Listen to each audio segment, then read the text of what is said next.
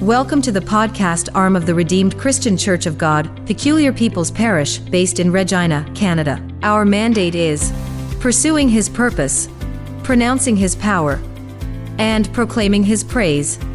You can subscribe to our podcast channel today, so you never miss an episode of our podcasts. Be blessed by this teaching. To start by emphasizing something, and that thing is the fact that Christian journey is not a legalistic one, right? However, many of us have taken for granted the grace and the liberty that we have in Christ, to the extent that what we look for a lot of times is our own convenience. You will agree with me that praying in the night is not something easy. However, there is one of the foundational support base of Christian life, and that is sacrifice. In that wise, I would like to refer us to what the Bible says. Because I remember that the last time we took this matter up, there were various questions that were springing up on that day. And because Pastor didn't want to just keep us waiting amidst other things that we were doing on that day, we had to leave that matter. But tonight, let us revisit it. And I would like to implore us to open our Bibles at the book of Job chapter 38. Job chapter 38. I will give us a background to what we are going to read there. It was God Himself that asked some questions from Job in the time of trial of Job, and at a time when Job was provoked by his friends to start asking some questions, just like we also do in the times of trials and difficulties in life. Many times when times are rough and we are praying to God, we'll be asking God, I did this for you, I did that. And that was the experience of Job here. But when God was to respond to Job, let us hear some questions that God asked Job. God asked him those questions and he could not answer. And I think those questions should probe our hearts also when it comes to the issue of praying at night. Let us look at Job chapter 38. I read from verse 12. Have you commanded the morning since your days began, and caused the dawn to know its place, that it might take hold of the ends of the earth, and the wicked be shaken out of it? It was God that was asking Job this question here. And I want us to pay attention to the last word there. God was asking him, have you taken advantage of the situation of the night to address these issues, and more especially to address the wickedness that takes place on us and shaking it out of it in the course of you demanding some things from the night? And you will agree with me, if God was saying this, I believe very strongly that there are some things that are attached to it. Now, let us bring it to everyday life. You see, we have said this thing a lot of times, and I believe that many of us know this. Most of the things that happen during the day, most of them had been finished in the night time. Many of the manifestations of the day, they were matters that were concluded in the night. And I want us to ask ourselves this probing question. Why would the Bible tell us that, and Jesus went into the secret place to pray as it was his custom? You see, many times we look beyond and we ignore some words that are very important in the Bible. That is found in the book of Luke. Let's go there. Let us see the way the Bible puts it. Luke chapter 6 verse 12. Luke 6:12. Technical. Luke chapter 6 verse 12. Now, it came to pass in those days that he went to the mountain to pray and continued all night in prayer. Next verse. And when it was day, he called his disciples to himself, and from them he chose the 12. I think there is one version that I want to. Okay, let's look at chapter 22, verse 39. Luke 22, verse 39. Coming out, he went to the Mount of Olives as he was accustomed. If you look at the beginning of that story, it was not in the afternoon. And the Bible says, as it was his custom. And the question I would like us to ask ourselves is, if Jesus, being the master of the universe, would be praying in the night as it was his custom, there must be something about it. And finally, I would like to probably share an experience with us. Many years ago, when I was single, of course, in those days, I belonged to a Christian body where the ministry was that of prayer anyway. And everybody was trained to pray in the night on your own, pray, Something happened to me. After the series of those night prayers, I was living in one house in those days where all the bachelors that were living in that compound, they were looking up to, or they were looking at one woman who was one of the wives of the late landlord, that the woman was a witch. I don't tag people, and that's the truth. When everybody says that somebody is a witch or a wizard, I don't tag people. I just live my own life. But all of us used to have problem with this woman. But the problem I had with her was that this woman said she would lock the gate of that house by 9 p.m. If you don't enter into the house by 9 p.m., she will lock you out. And she knew that for me, I would stay in the church because of my role in the church in those days.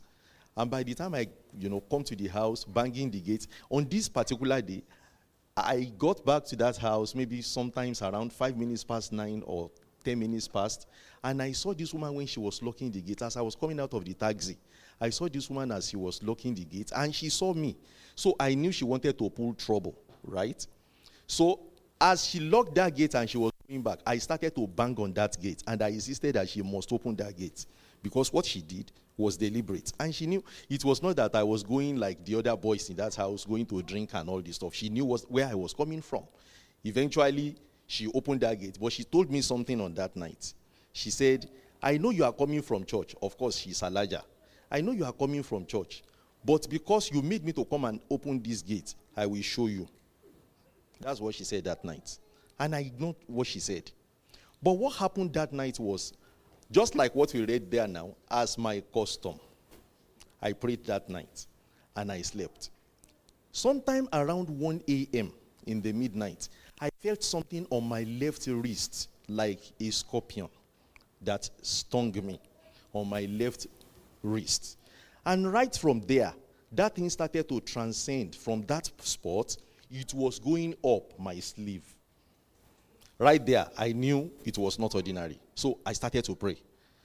What I observed was that it got to my shoulder. And at a point while I was praying in the spirit, that thing started to go back to where it started from, until it got to where it started from. Right there, I knew it was over. I packed my things because I was sleeping in the, a large veranda outside of the compound. I packed my things and I went into my mini flat. But this is what happened. We woke up the next morning, and this woman I'm talking about could not come out. That was how she started his sickness. I did not tell anybody about it. But the next thing that happened to it that made me to think about what happened that night is that from that spot, from that day that woman fell sick, for the next maybe 1 or 2 months, she did not come out of her room until her children came to take her away. Eventually, she died. I am not saying that the woman is a witch, but I'm calling our attention to something. Let us ask this. And I'm not saying that it is because of the power of my prayer. No. However, there is one adage that says, the witch confessed today, and the something died tomorrow. Do you understand what I'm trying to point out?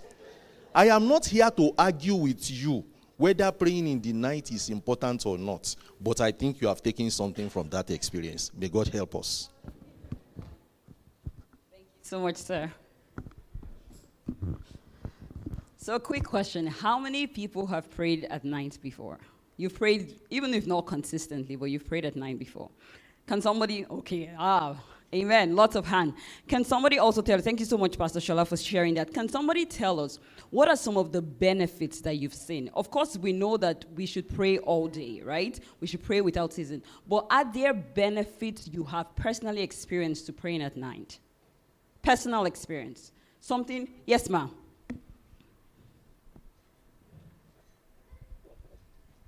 Praise the Lord. Hallelujah. One of those benefits I've enjoyed praying at night is there's no distraction. Like I'm done with the day's work and I got up in the night to pray. My house can really be busy, but that time of the day, everybody is sleeping. And it is very quick to connect because there is no distraction. Praise the Lord. Hallelujah. Thank you so much, ma. So no distraction. It makes it easy to connect in the place of prayer. Any other person? Yes, ma'am.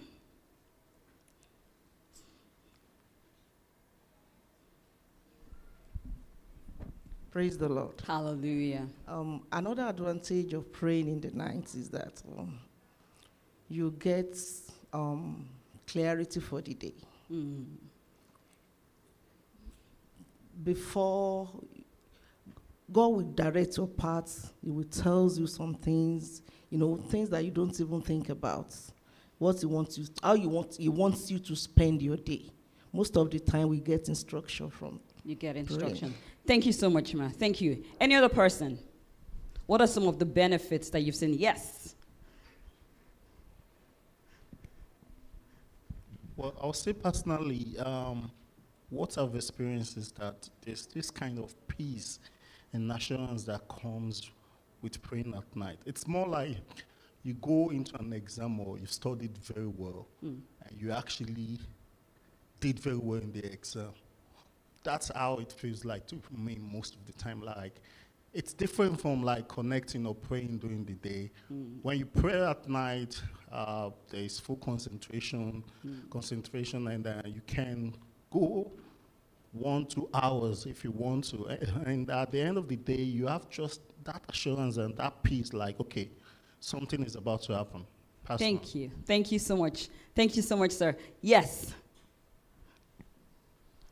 So there's her and then Pastor Mrs. And also there's enough time to pray. There's enough time. Thank you. Yes, ma. Praise the Lord. Hallelujah. When, Brother Joseph just mentioned instruction. I was opening my Bible to Job chapter 33, verse 15 and 16. Job, please, you can help us. He said, in a dream, in a vision of the night, when deep sleep falls upon men, while slumbering on their bed, then he opens the ear of men and see their instructions. So at the night, God opened the ears. It's very quick to get instruction on how the day is going to go. And I have this understanding that the activities of the evil ones are very, very heightened in the night.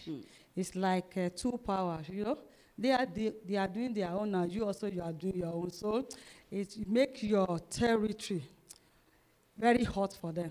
Praise the Lord. Hallelujah. Thank you so much. Thank you. And I know that personally, I'm one person that God speaks to me via dreams. So I've noticed that if I spend time praying at night before I go to sleep, it looks like my channels are open, right? So my dreams are clearer. My dreams make more sense. The instructions are clearer when I'm able to invest that time in praying at night before going to sleep. So I feel like there's so much benefit that comes. That being said, it doesn't mean that your prayers are during the day is ineffective. That's not true, right? God says we should pray all without season, right? So whether it's in the morning, it's in the afternoon, it's in the evening, your prayers are what? Effective. But it is important to also cultivate the habit, right, of praying at night. It is a sacrifice, and there are benefits that come with it. But regardless of the time you pray, your prayers are effective. It's just that it is important to cultivate the habit of what? Of praying at night. Praise the Lord. Now, the next question we had, someone sent in this question, and I would like the technical please project Jeremiah 38. We'll read from verse 24 to 28. Jeremiah 38, 24 to 28. And the question here says, does it mean there are instances when it is okay to lie? To tell a lie. Is there any situation where God permits you to tell a lie? So let's read the scripture. Then Zedekiah said to Jeremiah, let no one know of these words, and you shall not die. But if the princes hear that I have talked with you, and they come to you and say to you, declare to us now what you have said to the king, and also what the king said to you. Do not hide it from us, and we will not put you to death. The next verse. Then you shall say to them, I presented my request before the king that he will not make me return to Jonathan's house to die there. So here is the thing, is that the background of the story is the king had a conversation with Jeremiah. He knew that the princes would come and ask Jeremiah what it was, and he told Jeremiah to tell them something different from what they discussed. So he told Jeremiah to tell a lie. So the person is asking, is there any condition where God permits us to tell a lie? Is there any? Yes. Yes. Okay. It doesn't tell us to tell lies. He doesn't tell us to tell lies. Thank you so much. Thank you so much. Any other person? Are there conditions where God permits us to tell a lie?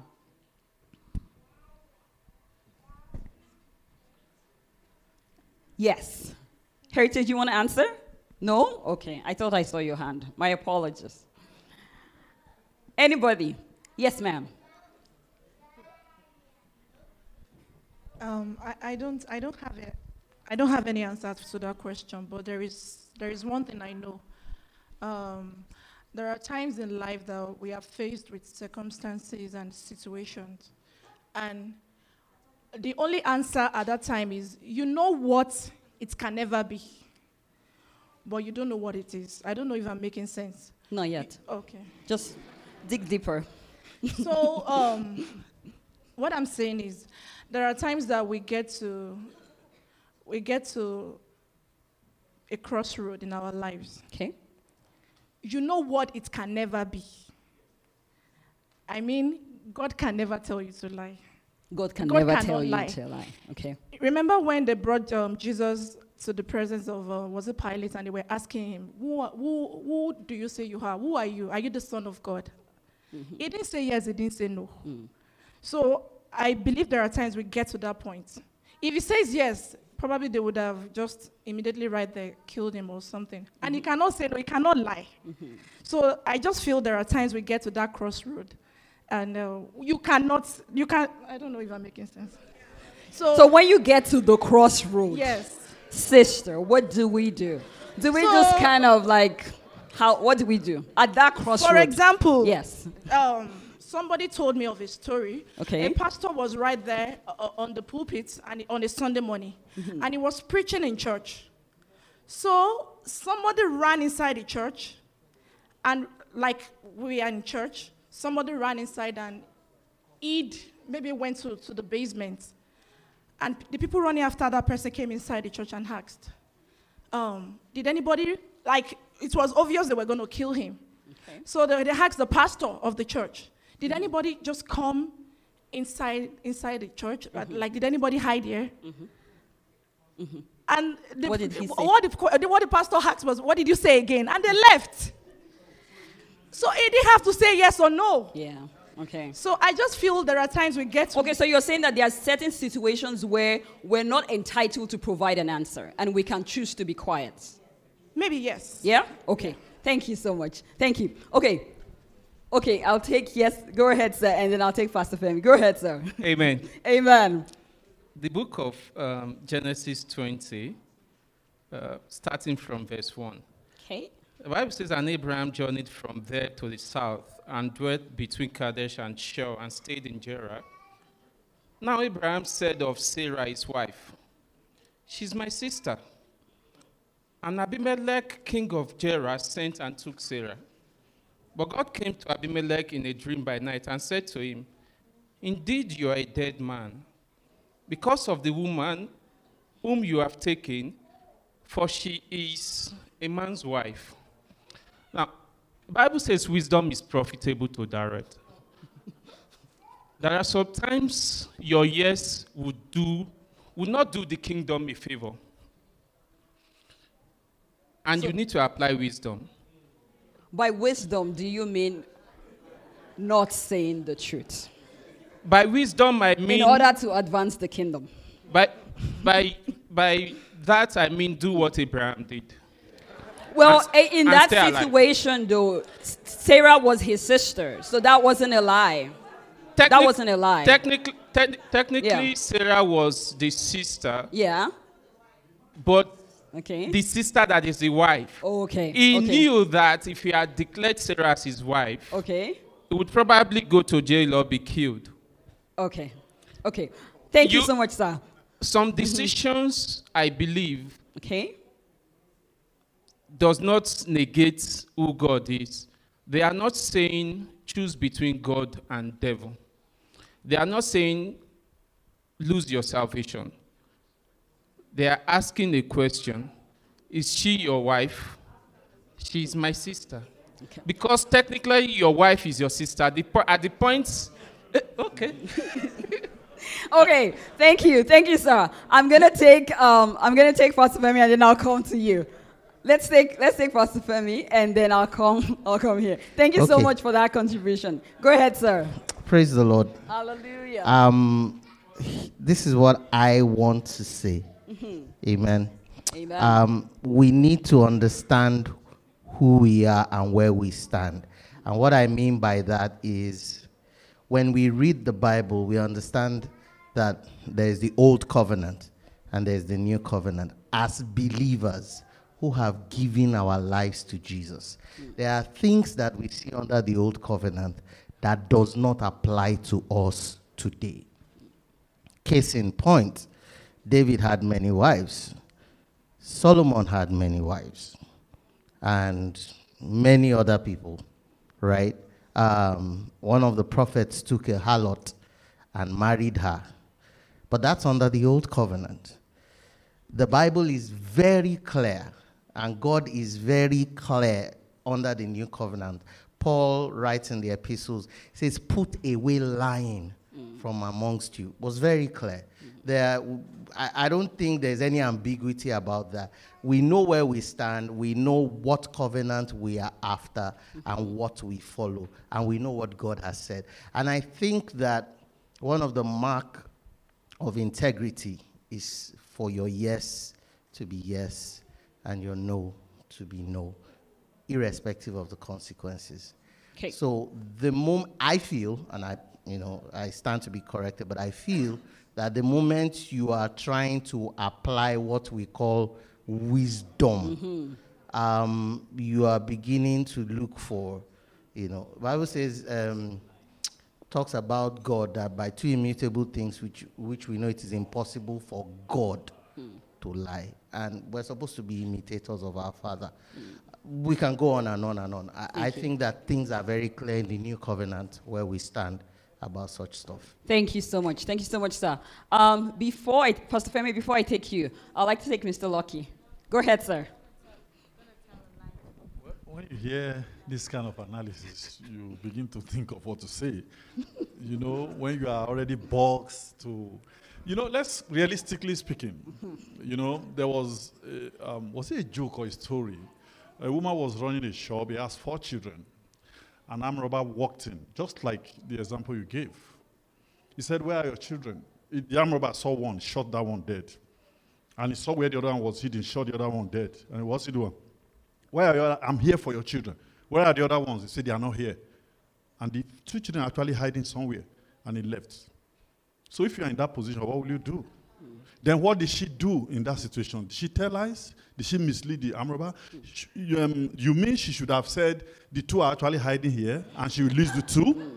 And to cap it up, in Joshua 1:18, the Bible, the story of Rahab, when the spy came, she hid them.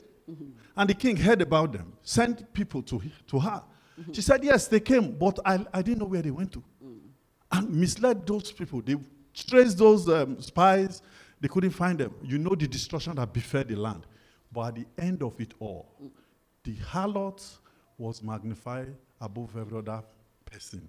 She was saved, and everybody she chose to save was saved. But what happened? She told a lie. So you're saying that there are certain... I'm not saying, I'm just presenting a scenario. There's no sitting on the fence. So you're saying that there are certain circumstances where God permits us to lie. Presented, and I said one that happened practically, and I said another one in the Bible. What is your conclusion? What is your answer to the question? Praise the Lord.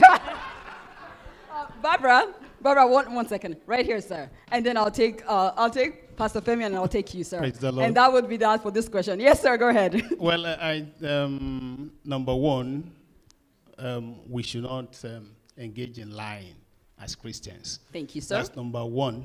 The second part is that we also need wisdom. Even in the scripture that you quoted, I think it was a case of following instruction. It's not lying. If I tell you two things, and I say, if my brother asks you, this is what you tell him, that's not lying.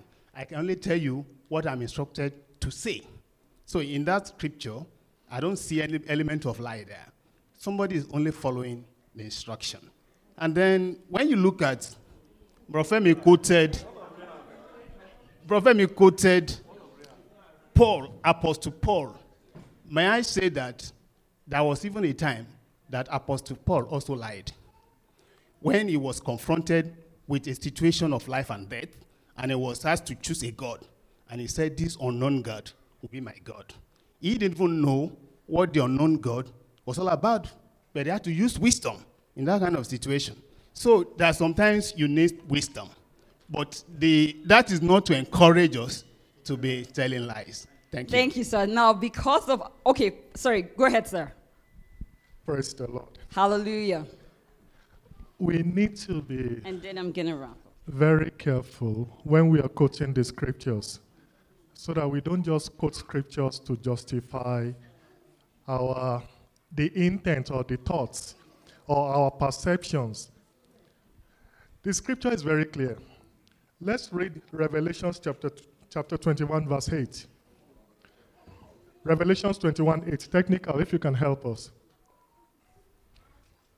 But the cowardly, but the unbelieving... fearful and unbelieving and abominable, murderers, sexually immoral, sorcerers, idolaters, and all shall have their part where?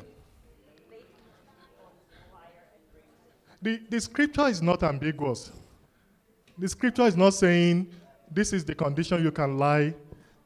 When you look at Numbers chapter 21, verse 19, it says, God is not a man that he will lie, neither the Son of Man that he will repent. So my conclusion is this. Let's be careful the way we are quoting the scriptures. The scripture is very explicit. If you lie, you are a sinner, and the end of a sinner is where? The Lord will help us in Jesus' name. Amen. Thank you. And finally, I'll take Pastor Deji, please. Hallelujah. My own submission on this is that God cannot be boxed into a corner. God is not man. God is God. Okay? And when we define lying, or we talked about people lying, we are talking about people who say habitual liar. Say someone that has made up his mind that he's going to tell a lie. It doesn't matter what you are going to ask that person, he's going to lie anyway. That is his nature. That is his belief, you know. But when we talk about God, God promised us that he's not going to put us in a situation that will be beyond our faith. He will not allow us to be tested beyond that which we can bear. That's what God told us. And when God asked us to apply wisdom, he's just saying you must learn to listen to whatever instructions he gave you at that point in time. In Isaiah chapter 30, verse 21, Isaiah chapter 30, verse 21, the Bible promised us that God said that in every situation, if you are truly his child, say you will hear his voice. He will tell you which way to go. Now, why am I saying this? See, when I say God cannot be boxed into a corner, we saw Apostle Peter, who was brought up strictly in the Judaic way, right? And when God wanted to change his own instruction to them, he brought a vision and told him, eat. Say, I've never eaten anything that is, impure. That's never tasted my mouth. You know, what I'm saying in essence is that at every situation, let us be sensitive to the Spirit of the Lord and let the Spirit of God guide us in all situations. Now, that is to say that God is very clear. We are not to be liars. We are not supposed to be pathological or chronic liars that everything that comes out of your mouth is a lie. Okay? But in every situation, trust God to make a way out for you in every situation. And he will guide you right at that moment what you need to do. And he will not crucify you if he is the one asking you to say that thing, to save your soul. If he doesn't want you to, there's some situation he will be silent because he wants you to say the truth. And there's some situation he will tell you what to say that will sort that situation out at that moment. You know, but what I'm saying is that don't go with the intention that, I'm going to lie myself out of this situation. I'm going to make a way to just say, this is not true, when I know it is the truth. Praise the Lord. Hallelujah. Thank you so much. Thank you for all the contributions. When we were studying about building capacity and spiritual maturity and all of that, whose image were we to conform to? Jesus. Was there anywhere captured in Scripture where Jesus told a lie? Was there anywhere captured in Scripture? No. So we can see that man is man and man will be flawed. And that's why we're not called to follow a man. We don't conform to the image of a man because man is what? A man. We're called to follow Christ. We're called to conform to the image of what? Christ. And so the answer is there is no circumstance under which we should tell what? A lie. And just as we have heard that God will give us the wisdom on how to respond correctly in every given what? Situation. And that does not include what? Telling a lie. Hallelujah. So I guess that answers our question. Do we have any questions in the house before I go to the next one? Do we have any questions in the house? Anybody has a question? Okay, no. I didn't see any hands. The next question is on building capacity. And this person's question is, we were taught that not everything in the kingdom is a gift. So the person says that when is it a gift? When is a result a gift? And when is it a reward? In terms of the kingdom, when is something a gift and when is something a reward? What's the difference between both?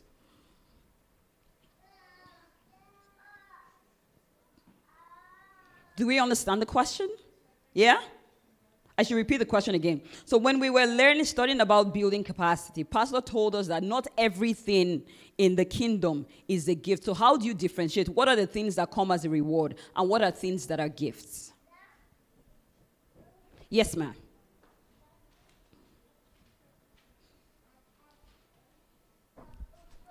Praise God. What is coming to my mind is that it's the person that is giving it that determines what it is.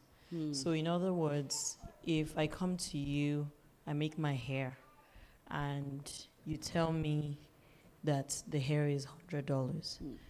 If I give you $200 and I say it's for my hair, then you know that that's maybe a reward, and I say this is what I want to pay you for my hair is $200.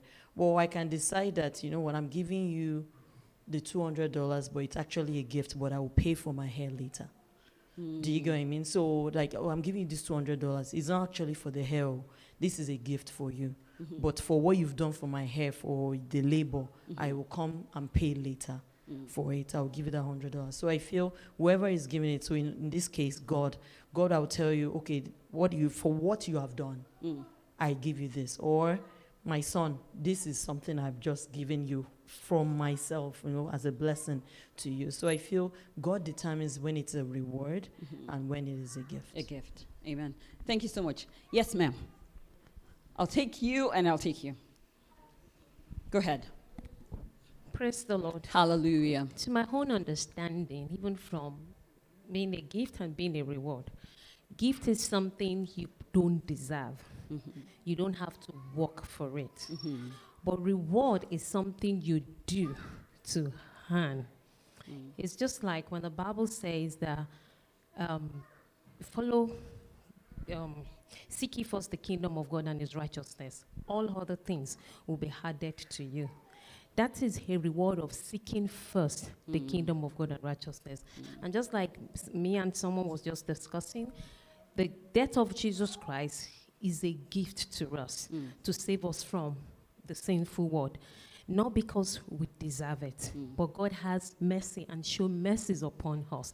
And the different circumstances that we can also see in the Bible. So in a nutshell, reward is something you work and you earn, but gift is something that you don't deserve and they give to you. Maybe because of the mercy of God, the grace of God, the favor of God upon our life. Thank you so much, Ma. Thank you for that. Yes, ma'am.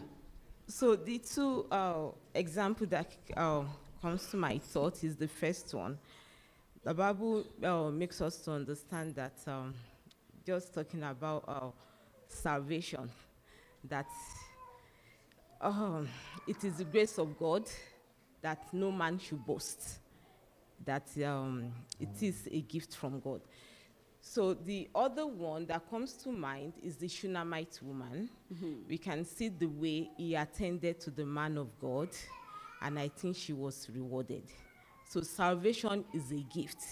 We did not do anything to earn it.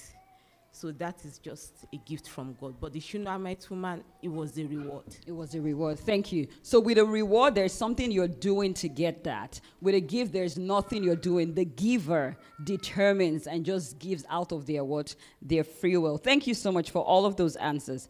The next question says, now this is in relation to emotional intelligence. And we did learn that it's important to manage our emotions because it helps with stress. The question here says, how do we manage stress and the resultant diseases, especially unmanaged high blood pressure, from the point of emotional intelligence? How do you manage stress? How do you manage stress? Has anybody here, if you've been stressed in your life ever, just wave. Everybody has been stressed before. Okay, praise the Lord. So everybody has an answer. How, personally speaking, how do you manage a stressful situation? Yes, Brother Joseph. I think it's actually relative in the sense that the way how we manage my stress will be different from the way any other person would do theirs. If I'm stressed, I just need to take a break. Stop. Listen to music, go for a drive, go for a walk. Most of the time, I go for a walk. If it's about work, I just stop it. Maybe for a day or two, I can focus on something else. I remember there was a time I was implementing a project at work. It was a team's project, but I took it on. And at some point, I almost broke down. It was so overwhelming, like literally overwhelming. What I did was I just stopped the project for like 3 days, and I focused on some other little things that I could do at work. And I discovered that by the time I returned to the project, I was up and going. So that is the way I deal with my stress. I don't literally have to go on vacation or maybe take a whole week off or do something extraordinary. However, we have individuals whereby if they are literally stressed, it's like they've broken down. So they would need a lot of a lot of things to get them recharged, maybe go somewhere out of province or something. But personally, I just need to take a break from whatever I'm dealing with, and I'll be fine. And that's why I said it's relative. It's relative. Thank you so much. Any other thoughts? Yes, ma'am. Don't worry, I'll let the adults answer. Stress hasn't come yet. It's coming. Go ahead. Okay, first and foremost, we all need to know that stress is a normal phenomenon in our life. It could be a response to something going on physically, emotionally, or anything like that. So to manage stress, the first thing you have to be able to do is to identify and know that you are stressed. Okay, and when people have stress, they come with various symptoms, physical symptoms. You mentioned raised blood pressure and everything. It can affect your sleep, the way you eat, emotionally. You're not happy, you are irritable, you are lashing at other people, and even cognitively, you have poor concentration. What will take you like 5 minutes is taking you like ever. The way you process things is slower and things like that. When you start noticing when you are deviating from normal, unfortunately, a lot of people, the way we live our life, we don't know what is even normal for us. So we are just accumulating stress until we get to that breaking point, the elastic limit, and everything is gone. But when you start noticing all these signs in you, you're not enjoying what you are doing. People are not enjoying you. Your kids are not enjoying you. You're having more conflict at home between you and your husband, or your spouses or anything like that. That's an indication that something is wrong. And it's about going back to the drawing board and ask, what is happening? Is it my work? Am I handling too much? Like my brother says, it's not everybody that can have the luxury of paying for a vacation and going away. Even taking time from work, if you have to, is important. Because if you continue like that, you can make a mistake at your place of work that can even put another person's life at risk.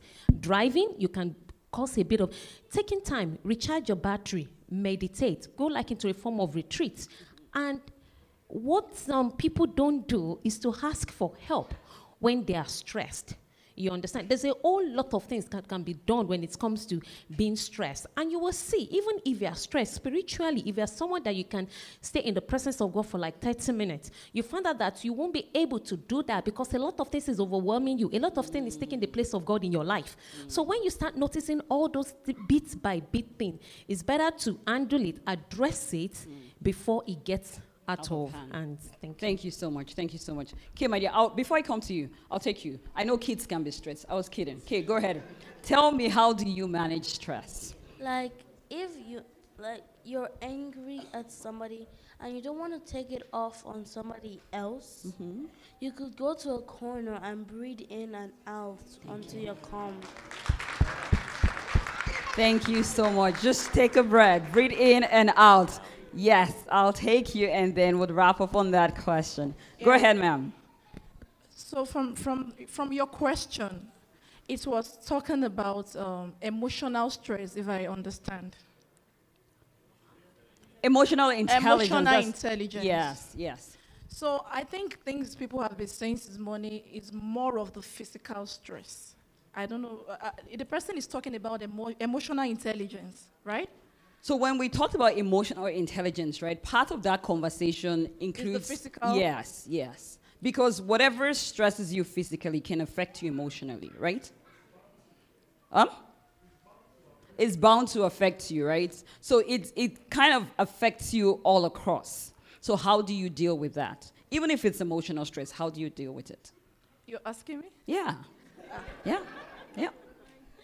How do you manage stress? Emotional stress. Whichever one, yes. How do you manage it? Well, if I'm emotionally stressed or if I'm facing any stress of any kind, I just detach immediately. I detach immediately. You do what? Detach? I detach straight okay, up. you detach. I don't. Okay. First of all, I just... So how do you detach? You just take time off of whatever is causing you? I switch off. Everything, I'm off. Oh. Yes. Okay, okay. Thank you. Thank you. Yes, sir, I'll take you. I'll take you. Thank you. We need to actually... Everybody needs to know what works for him, really, him or her. There are different kinds of stress. There's emotional stress, financial stress. Stress is in different, yes. Yes, so stress is not straight-jacketed. Yeah. I'm also of the school that the fact that you are stressed doesn't make you have high blood pressure. 70-80% of the time, those that suffer from high blood pressure is hereditary. I think high blood pressure is a medical condition. For some people, it's triggered by stress. For some, they just have it. No matter how relaxed you are, you just have it. You have to be on medication and all that. For somebody like me, I've had to go through all kinds of stress. Job stress, I've had to work 16 hours in one day before. You can see what that is. So, beyond the fact that we need to recharge our body with sleep, because I believe your body is like, sleep is the charger to recharge your battery to the full. If you don't sleep, you break down and somebody can die. You also need to seek medical condition when you begin to notice that your blood pressure is starting to respond to the stress you go through. So altogether, we need to find out ways that work for sleep, work off the project, come back to it, seek advice, talk, relax, do sports. There are several ways to just keep off the stress. Okay. Thank you. Yes, sir.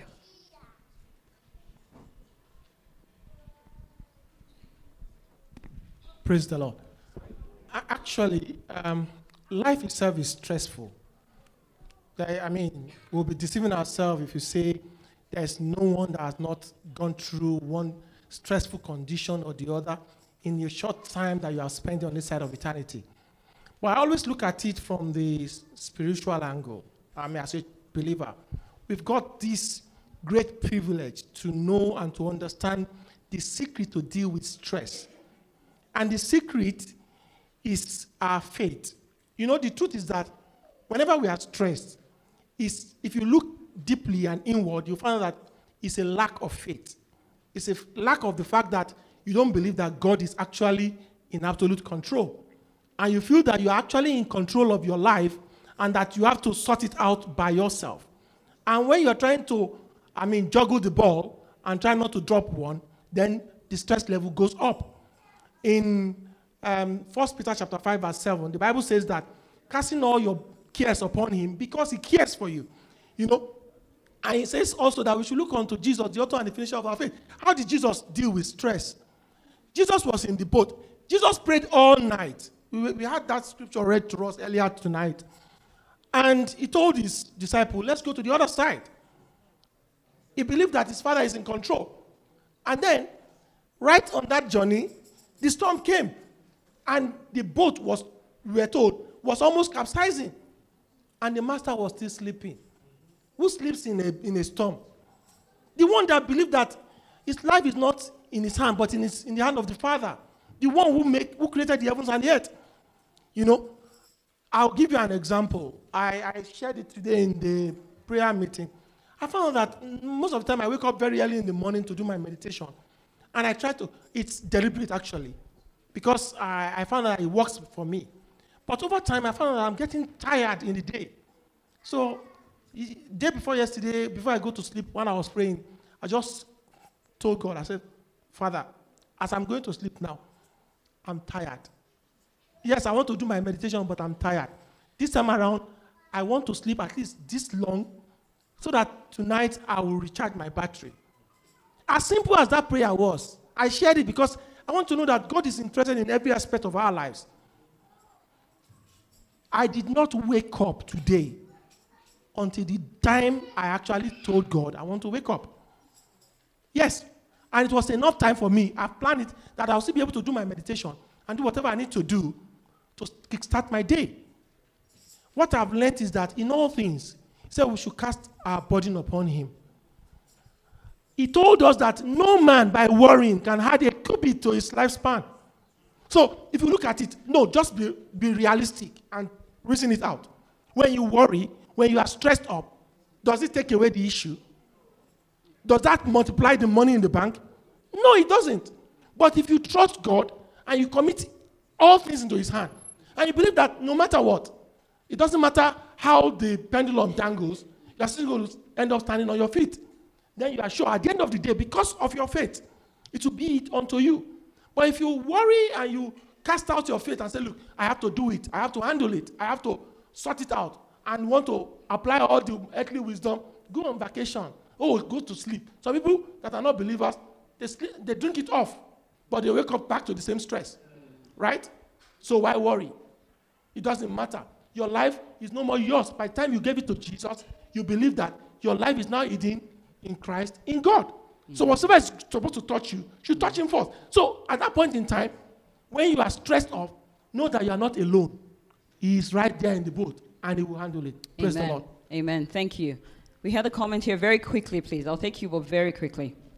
Thank you, everybody, for your contribution. I know that stress is a very natural thing that happens to everyone, and I like all the contributions, but I wanted to say that personally, because we're talking about from experience, is to look over time and find out what are the things that trigger these emotions and these stresses, and intentionally plan around, especially if it's common things, maybe like a job. I'm more stressed when I don't sleep well, you know. And for me personally, what I've found that has helped is to intentionally practice the Sabbath. When God says 6 days a week you should work, and on the seventh, you know, dedicate it to the Lord, I found that intentionally taking time frequently helps to reduce the amount of stress I go through, whether it's emotional stress, family stress, money stress. It helps me to intentionally disconnect from those things, whether it's work-related. So, for example, if I'm finding out that I'm having more outbursts at work, why? Did I not get a good sleep at night? Why am I acting this way? Why am I getting more angry, you know? If it's finances or whatever, intentionally planning, you know, so that those extra burdens are not, you know, things that are happening at once. But of course, we can't plan for every type of stress, but it's just things that we know can potentially happen. So, for example, a family knows that a baby is coming. Some planning can help, but obviously you can't plan for everything. And like our brother said, we can trust God with the things that are beyond us and intentionally seek help, especially if it's health is now leading to breaking down high blood pressure, health challenges. Okay. Praise God. Hallelujah. And, okay, Pastor Femi, I'll let you wrap up on this question. Praise the Lord. Hallelujah. We've had a very good contribution. I just wanted to round up this way. We need to identify some of those stressors, because if you don't identify them, you are going to be running into the same issues. And stress is not religious. Stress happens to both believers and unbelievers. Everyone will experience stress. I want us to be mindful of our health. We have seen cases of pastors collapsing on the altar. It's not because they don't have faith. In fact, there are so many on YouTube. And I also know someone who was very close to me, a pastor, who passed away without knowing that he had high blood pressure. It wasn't due to lack of faith. We need to separate stress, which can be as a result of some of these emotions, from some other stuff. So, my advice, the way I'm going to round up is this. If you notice that your body is giving you certain signs, please seek help. Seek help. Whether your help will be spiritual, whether your help will be medical, make sure you seek help. We don't want anybody to die as a result of something that has a solution. The Lord will help us in Jesus' name. Amen. Thank you so much. So quickly, we have just a few minutes left, and I'll take a few more questions. This question here says, what does it matter if Christians go to church? Can't I just be a Christian and be at home? So everybody is in church, so why are you here? Can you be a Christian and just be at home? Yes, Ma. 1 second, we'll get you the mic. According to the scriptures, we're told not to forsake the gathering for the believers. So we have to obey the command. The So we're commanded. instruction we are commanded Okay. according to the scriptures. Thank you so much, Ma. So it's a command. Yes, ma'am. 1 second, we'll grab your mic. From personal experience, like during the COVID, whatever that we were asked to stay at home, and we're doing the virtual thing. If we're going to be honest with ourselves, there's no way we'll be home, and we'll be able to pay full attention, because like for me, I'll say, okay, let's put on tune to the church YouTube channel, and that's when I'll say, oh, I'm sitting down, let me quickly fold the laundry. Oh, let me start cooking. There's no way at that point in time you're going to get anything, except we just want to deceive ourselves. There will be distractions. But in church, it's easier for us to control our distractions, where if you're trying to do something, you say, oh, people might see what I'm doing, so let me just pay attention. While at home, it's your house. You can decide to sit down, listen. I can be cooking, and the TV is on. Yeah. It's only when I catch something that I'll just go, oh, what were they saying and all of that. So I feel it's better to be in church if you want to get the maximum you can get. Thank you. Thank you so much, Ma. Yes. I'll come to you. Yes. Go ahead.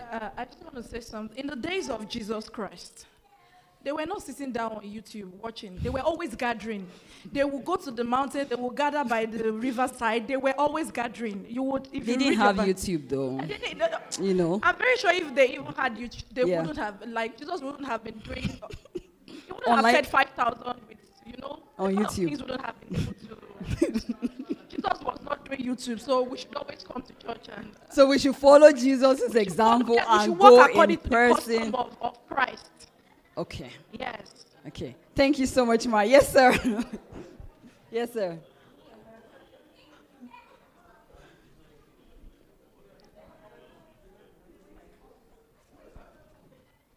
One minute each. Go ahead, sir. Okay. Thank you for your contribution. But really, brothers and sisters, I want to disagree with my sister. Yes. The COVID period, based on a few researches that I did, it was an opportunity for the church to grow.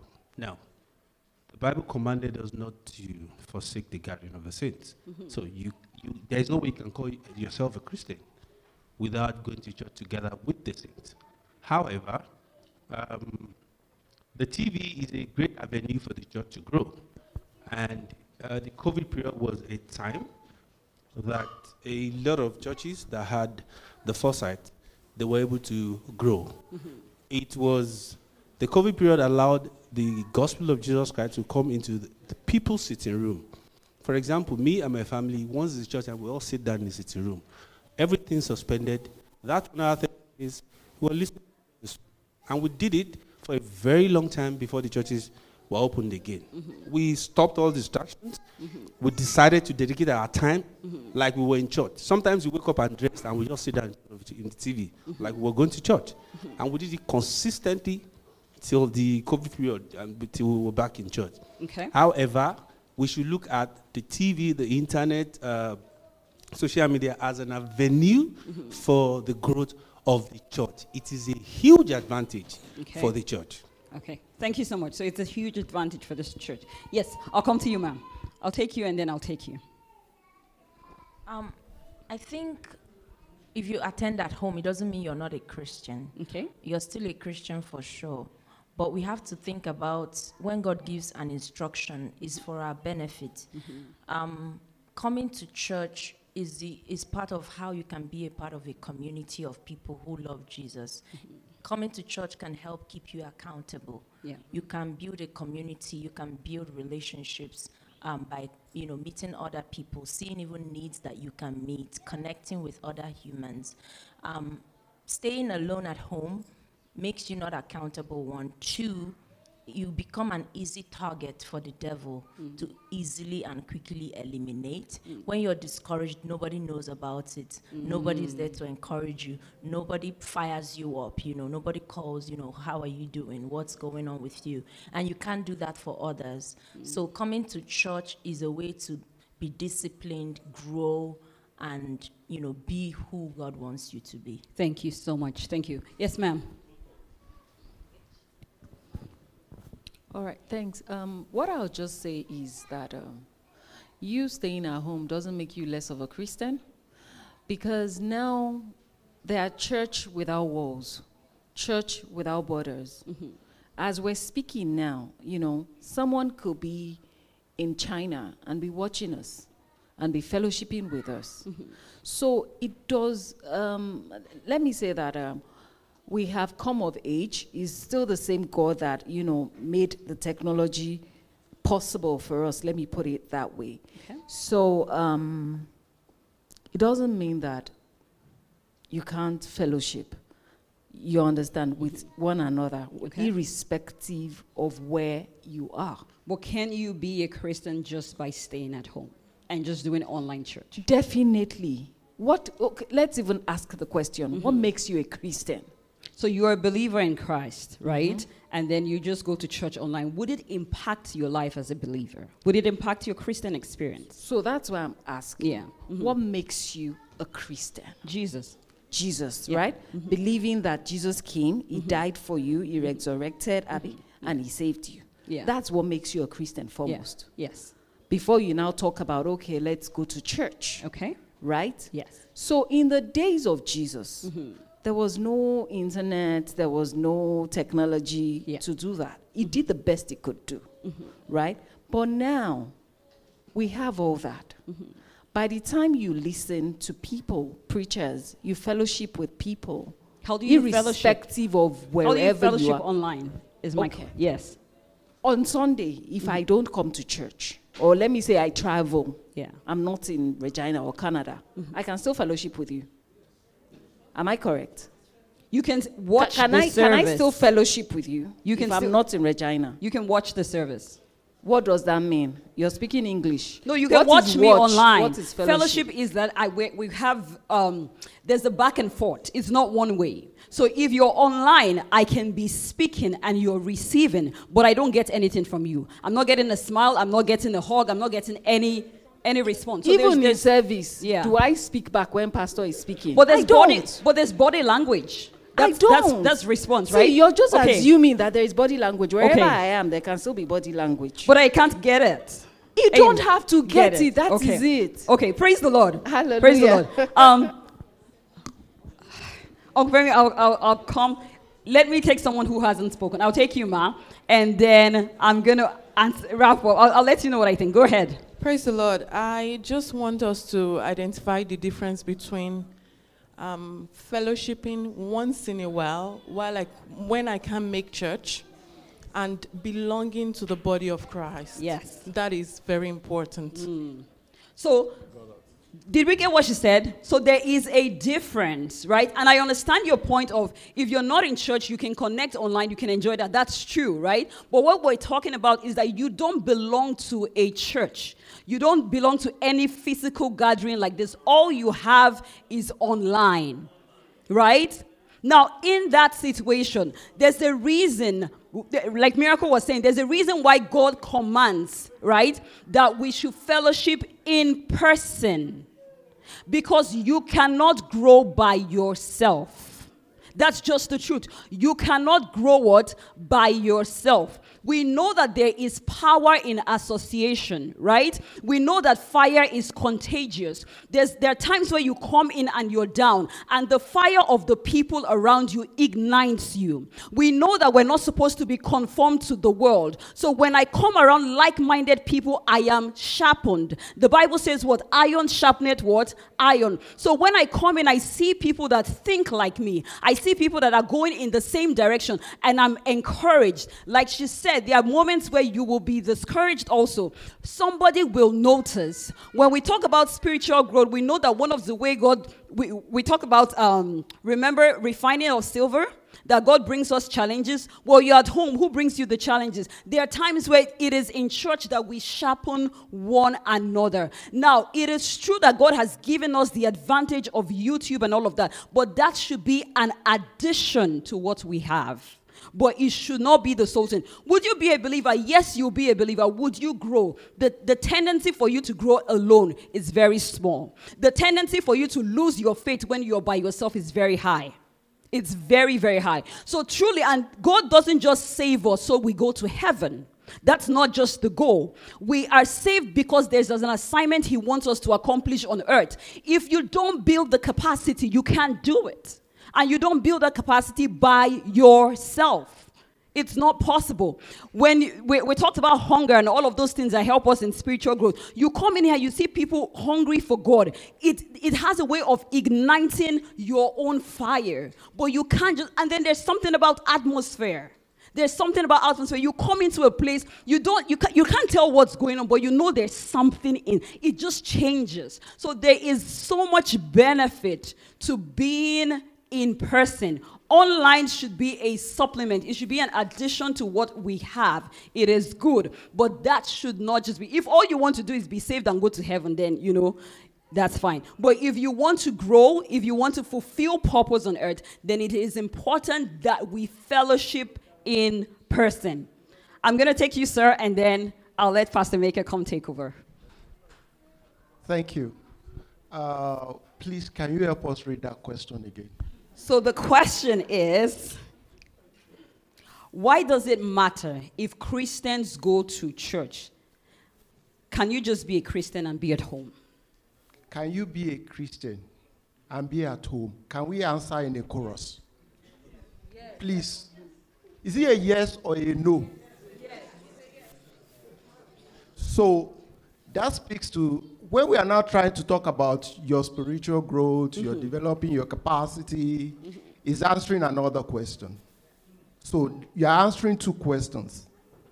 But if I live in Iraq or in Iran, when there are no churches, can I be a Christian? How? So what we are saying is, it's not a one-size-fits-all solution for some of these things. So when some people ask these questions, we don't even know who these people are. We don't know what they're doing. You might, somebody might just be feeling guilty that, okay, I'm in Iran, I can't attend church, I can't be part of a community, and he's feeling guilty. And he's answering the same questions, and we are going in this direction of you are limited, you are stunted, you are... So it has to be balanced sometimes. Okay. So now we need to understand those things. So that's why I wanted us to answer the person that, okay, you are a Christian. Yes, we agree you are a Christian. But if you can, look for a community of people to help you grow. Now, if there is the opportunity and you don't take it, then you are in disobedience because it is an instruction. Do we get? Right? And who is a Christian? A Christian is somebody... The fact that you said Jesus is your Lord, if you don't live by what he says, you're not a believer. Do you understand? So yes, I can say Jesus is my Lord. If I have the opportunity to go to church and I choose not to, then that puts my Christianity in check, in question, right? But if there is no opportunity and you're in Iraq, you're in China, of course God knows your situation. Of course he's going to even commend you if you can even find a way to connect to a church online. But that if we have the opportunity, we should not be at home. Amen. God bless you all. Praise the Lord. Thank you, man. Let's put our hands together for ourselves. On Sunday is Thanksgiving. Don't do it online. Please, on Sunday is what? Thanksgiving. Don't do it online. And I just want to admonish us and advise us that whenever we have the opportunity to be in church, please take advantage of it. The reason is that I'm not saying, this is not my own word, but it's in the scripture. A time will come when we, maybe our generation or another generation, will be looking for an opportunity to come together to fellowship. They will be looking for that. It's happening already in China. But if you have the opportunity to do that, please let's do that. And I just want to add this before we pray. Please, it depends on how far you want to go in life. I'm not preaching, but just for us to have this at the back of our mind. For a guy that is driving, you don't need anybody to tell you how to drive. You just drive anyhow. But for you to fly a plane, you follow instruction. The pilot cannot say, I don't like it, I don't know. Anything he does like that, without instruction, that plane will crash. Scripture is based on instruction. If God gives us instruction and he tells you something, please follow it. If you don't want that plane to crash, praise the Lord. Let's rise on our feet and ask God for grace. This journey is not easy. This journey is not easy. We shouldn't be found among those that lie. If our yes is yes, it stays that way. Let's ask God for grace to fulfill his instruction, his mandate, his dictates. Please, if you have not been praying in the night, please do. You know why? Even those that are planning evil are praying to God in the night against that person, not you. So please engage yourself in that attitude of praying at night. I want us to open our mouth and ask God for grace, not to fail him, not to disappoint him, to live a solid and a balanced life that will please him in secret and in open. Grace to live a balanced life that will please him, that will make him happy, that will prove to him that his investment in us is not a waste. Father, grace, O Lord, to please you, we ask. Grace to please you, to live a life that is worthy of emulation, a life that will bring joy, honor, and adoration unto you. We ask in the mighty name of Jesus. Thank you, Father, for in Jesus' name we have prayed. Amen. Please, once again, Sunday is our Thanksgiving. Don't do it online. Please, let's do it in person. Let's share the grace together. May the grace of our Lord Jesus Christ, the love of God, and the sweet fellowship of the Holy Spirit be with us now and forevermore. Amen. Surely. We hope you were blessed by that teaching. For further inquiries, please visit our website, www.rccgppp.org. You can also check us on Facebook and on YouTube at RCCGPPPSK, on Instagram and Twitter at RCCGPPP. If you are within the city of Regina, Canada, you can join us in person at 1771 Bond Street, S4N, 1X7 for a refreshing time in God's presence.